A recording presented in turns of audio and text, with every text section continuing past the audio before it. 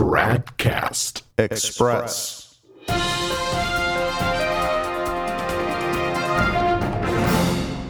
Tradcast Express, it's Tuesday, January 30th, 2024. Being a pope-splainer in our times is a dangerous undertaking.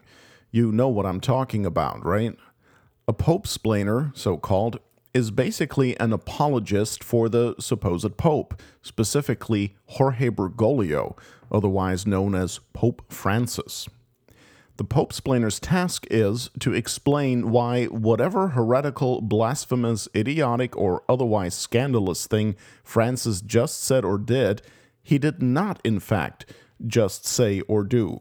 Or if he did, he didn't mean it. Or if he did mean it, he's still not guilty because of a footnote over here or a misunderstanding over there. Or because he's a Jesuit, or his native language is Spanish, or he's well into his 80s, or some other excuse that is meant to get him off the hook.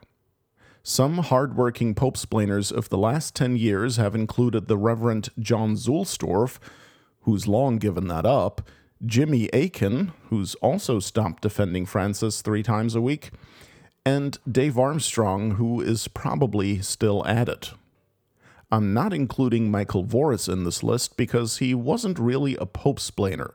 His strategy for years was basically to spin Francis into an ultra-conservative, apparently thinking that the readers of his website were too dumb to look at other news sources as well.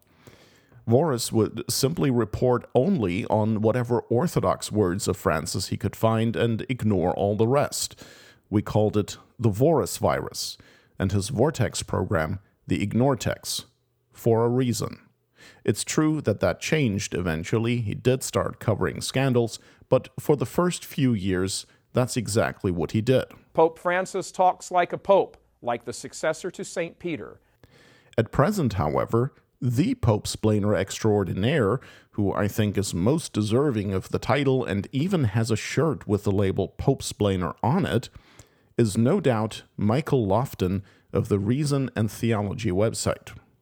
When it comes to defending Bergoglio, supposedly the Pope, the Vicar of Christ, Lofton doesn't miss a beat. Therefore, it's rather curious that there is one recent incident Lofton has ignored completely, and I think I know why. But first, let's go back in time a little bit to April 18th, 2023. On that day, a curious thing happened at the Basilica of St. John Lateran in Rome. St. John Lateran is not just any historic basilica, it is the cathedral of the Pope. That's right.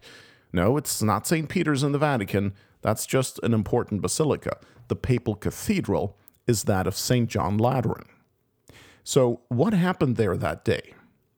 An Anglican bishop, Jonathan Baker, accompanied by 49 other Anglican clerics, offered a Eucharistic liturgy, a Mass, on the main altar of the Catholic cathedral. That's a problem not simply because Anglicanism is a false religion and its rites and ceremonies constitute false worship, but also because Anglican ordinations are invalid, and so whatever they offered there, it was certainly not a valid Mass. And that's not simply my judgment, it's the solemn and definitive magisterial judgment of the Supreme Pontiff of the Roman Catholic Church, Leo XIII. According to his Apostolic Constitution Apostolicae Curae, published in 1896, Anglican ordinations are invalid. That means that Bishop Baker is only Mr. Baker. He is neither a bishop nor even a priest, but just a layman. The invalidity of Anglican orders is affirmed officially even by the Vatican II Church.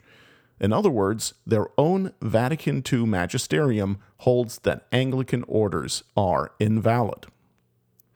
Okay, so that was a big scandal, but it wasn't entirely clear whether Pope Francis had permitted the Anglican pseudo-bishop to perform this Eucharist in the papal cathedral or not. Certainly somebody in charge there had permitted it, but whether Francis knew about it and approved it, that was never demonstrated to be the case, and so we cannot affirm that he did. We simply don't know. After enough of a ruckus ensued over this, one of the authorities at St. John Lateran released a statement saying there had been some kind of failure in communication, and he expressed his deep regret. Meanwhile, however, Recognize and Resist YouTuber Taylor Marshall had rashly made a video accusing Francis himself of knowing about and approving this, without any real evidence.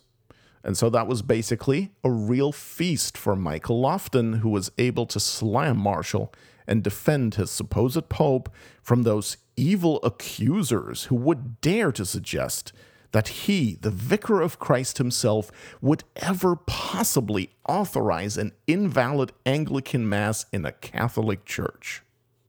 Here is an almost 3-minute compilation of various sound bites taken from Lofton's video, Taylor Marshall Spreads Lie About Pope and Anglican Mass, published on April 21st, 2023. These are different snippets I've stitched together, and I'm separating them with a little accent sound to indicate a skip. Go ahead and listen to how passionately and confidently Lofton defends Francis, and then I'll tell you the rest of the story. Hey everybody, welcome back to Reason and Theology. Your host Michael. On a Friday, I want to review Taylor Marshall's video spreading the lie that Pope Francis allowed a fake mass by a fake bishop on an altar in Rome. However, I do agree that it would be a fake mass and a fake bishop, since it was an Anglican bishop who celebrated the liturgy, which I think is tragic. That certainly should not have been allowed. And however this happened, there was somebody who certainly dropped the ball in light of the fact that Anglican masses are invalid per Pope Leo XIII due to the invalidity of their order. So this is certainly an issue. It needs to be corrected. It doesn't ever need to happen again, because at the end of the day, this is simulating a mass. It's not actually a mass itself. So I agree with the fake mass and fake bishop part, but the claim is Pope Francis allowed it to take place at St. John Lateran's Basilica. And this is a lie. This is spreading a lie, misinformation, and stirring people up in their passions to get people all, angry and upset with Pope Francis. And of course, this lie is spreading all over social media. And now, as you can imagine, the Orthobros, that is, some of the more toxic online Orthodox apologists, are trying to use this against Catholic and saying, look, your Pope approves of fake Anglican masses and stuff like that. And so they're, of course, watching radical traditionalist Catholics who are spreading this lie, and they're trying to use it against us. So once again, the radical traditionalists are wreaking havoc upon the church, stirring people's passions up and falsely accusing the Holy Father. Truly tragic. The enemies of the church are now using this against the Catholic Church to mock the Catholic Church. They are watching this stuff, and they're using it as ammunition against the Catholic Church. Looks like the people who are in charge of booking at St. John Lateran's, whoever made this mistake probably needs to be fired, and you need to get somebody more reliable. Just FYI. if you're booking people who aren't actually valid priests and bishops to celebrate liturgies on a Catholic altar, you might need to get somebody else in charge. So there's certainly some fault here with whoever did it, but it can't be blamed on Pope Francis or any of the dicasteries that represent him, frankly. Let's just make sure this doesn't happen again. Can we do that? That'd be helpful. Yeah, wouldn't that be helpful? Well, I already said it's a dangerous job being a pope-splainer in our day under Jorge Bergoglio. Lofton was foolish enough to go all in for Francis. He didn't just say that there is no evidence that Francis knew about this and that it's wrong to rashly accuse the Pope, but no, he went much further. He said that Francis would have given a firm no if he had been asked for permission in advance. Here's another soundbite from the same video. I think the dicastery, one of the dicasteries, if not the Holy Father himself, should have been involved in making this decision, which would have been a firm no. But since they weren't involved, and this shows you they weren't involved, Pope Francis wasn't involved, and none of the dicasteries were involved, you can't blame this on Pope Francis or any of his direct representatives in the dicastery. Oh, well, that was on April 21st, 2023. But now let's fast forward to January 25th, 2024. As part of the annual Week of Prayer for Christian Unity, a bunch of Anglicans were visiting Rome, including Justin Welby, the so-called Archbishop of Canterbury. He's the highest-ranking clergyman in the Anglican Church. But having only Anglican orders, he too is not validly ordained. In other words, the Archbishop of Canterbury is in reality only the Archlayman of Canterbury. And once again, that is so even for the Vatican II Church. Wouldn't it be a shame now if Pope Francis had given authorization to the Archlayman of Canterbury to offer an invalid Eucharistic liturgy in one of the historic Catholic basilicas in Rome? Not St. John Lateran, granted, but yes, this time Pope Francis himself gave permission for Justin Welby to defile the Basilica of St. Bartholomew with an invalid Anglican Mass. How do we know that? We know it because Welby himself proclaimed it from the pulpit.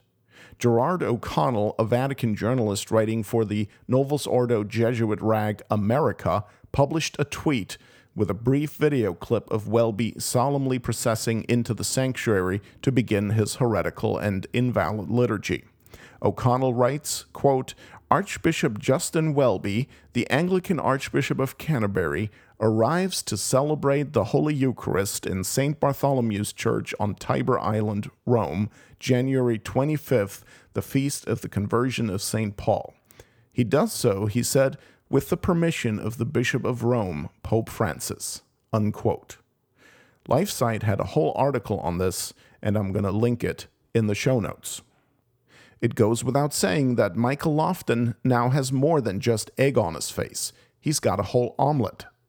To show how devastating that news is to Lofton's position, let's replay the 3-minute clip in which he takes to task those who would be so evil as to accuse Francis of authorizing an invalid Anglican service.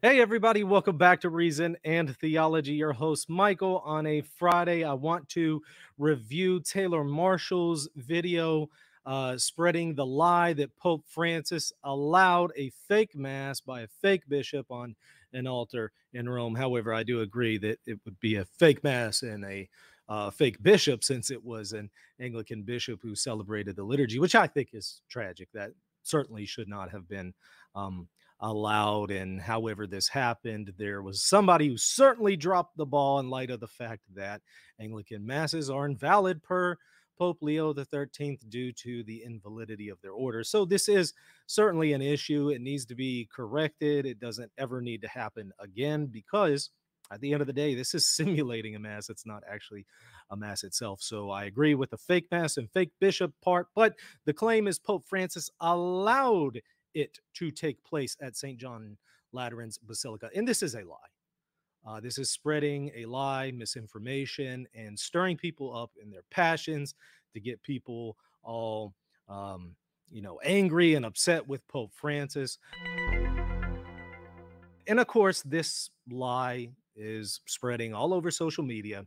And now, as you can imagine, the Orthobros, that is, some of the more toxic online Orthodox apologists, are trying to use this against Catholic and saying, look, your Pope approves of fake Anglican masses and stuff like that. And so they're, of course, watching radical traditionalist Catholics who are spreading this lie, and they're trying to use it against us. So once again, the radical traditionalists are wreaking havoc upon the church, stirring people's passions up and falsely accusing the Holy Father. Truly tragic.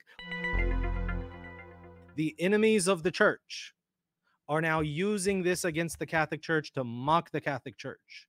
They are watching this stuff and they're using it as ammunition against the Catholic Church. Looks like the people who are in charge of booking at St. John Lateran's, yeah, whoever made this mistake probably needs to be fired, and you need to get somebody more reliable. Just FYI. if you're booking people who aren't actually valid priests and bishops to celebrate liturgies on a Catholic altar, you might need to get somebody else in charge. So there's certainly some fault here with whoever did it, but it can't be blamed on Pope Francis or any of the dicasteries that represent him, frankly. Let's just make sure this doesn't happen again. Can we do that? That'd be helpful. Yeah, some things just don't age well. But okay, let's go ahead now and look at Lofton's reaction to the news that the Archlayman of Canterbury had papal permission to defile the Catholic Basilica of St. Bartholomew.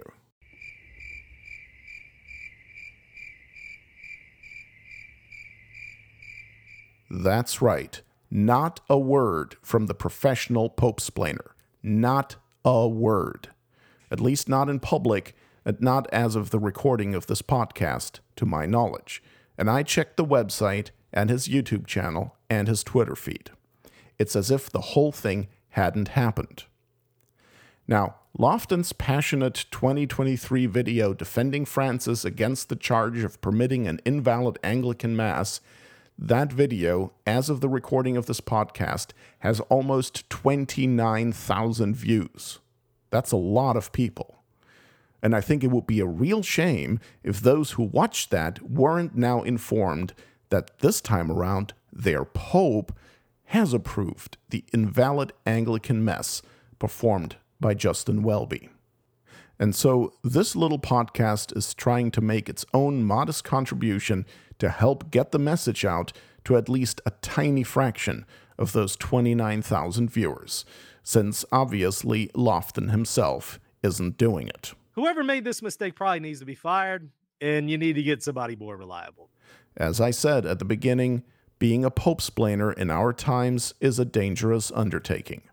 Lofton had put all his eggs in one basket, and now it turns out it was the wrong basket. Tradcast Express is a production of Novus Ordo Watch. Check us out at tradcast.org, and if you like what we're doing, please consider making a tax-deductible contribution at novusordowatch.org/donate.